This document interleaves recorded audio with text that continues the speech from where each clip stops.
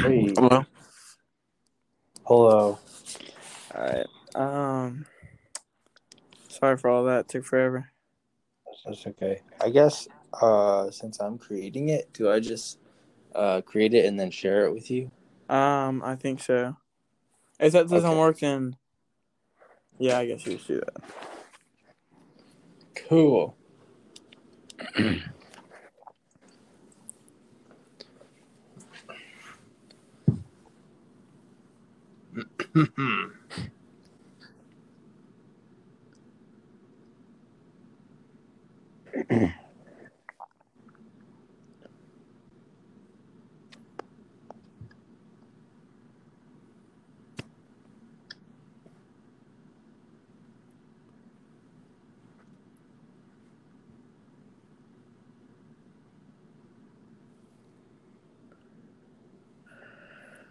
Are you just getting all the questions ready?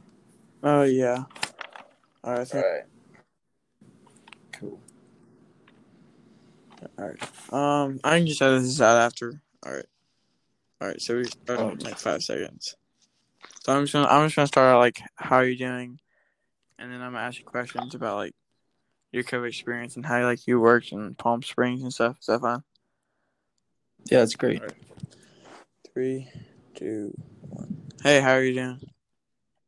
I'm doing well, man. How are you? Pretty good. So this topic today is on COVID-19, and I just wanted to see what your experience was like. So I know you worked in Palm Springs, California, where there was a huge outbreak of the virus. What was your experience like? And were you very stressed out about it, or were you pretty calm about it?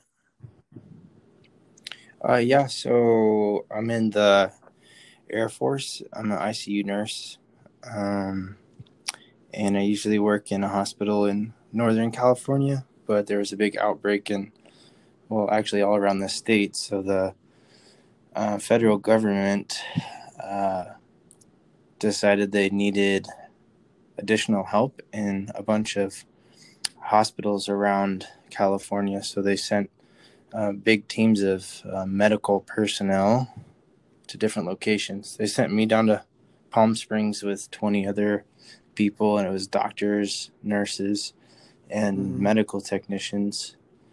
And when we got there, the hospital was pretty overrun. A lot of the staff had, especially the nurses, had gotten sick from treating these COVID Mm-hmm. patients, and they were just kind of run pretty ragged.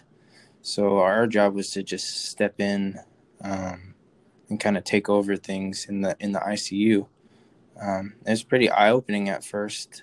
Mm-hmm. Just really sick people and just so many of them on the ventilators and kind of hanging on for dear life. So it was definitely a very stressful experience, but I think all of our training kind of kicked in, and we all kind of worked as a team and remained pretty calm. Mm-hmm.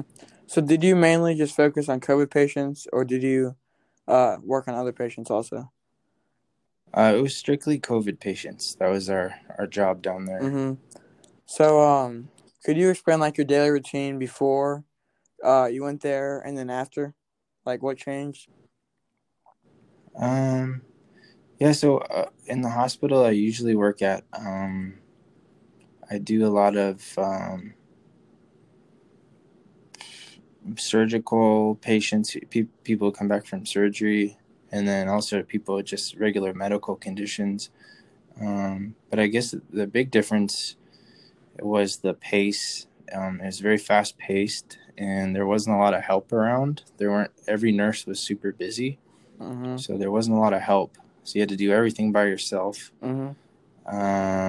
And there's all of the gear that you had to wear constantly. Like I had to wear an N95 mask all day, Mm-hmm. and I wasn't allowed to take it off. And then had to have a face shield on, and every time you step in the room, you got to put the double glove and put a big gown on. Mm-hmm. So that was kind of a big change, and it was just kind of pretty exhausting. Yeah. So did you To take do care of that. anyone that like had COVID? Or I mean, sorry. Did you take care of anyone that you knew had COVID, or did you know anyone that had COVID? Um, did I? So you're asking, did I take care of a COVID I don't patient know. Did or you know anyone that had COVID? personally, like a Yeah. friend? Um, there's been some people in our unit here at the Air Force Base that have contracted it. Just a couple of people, Uh-huh. but I haven't taken care of people I know. Yeah. So, did you say? Do you think overall this is a pretty good experience for you, or what?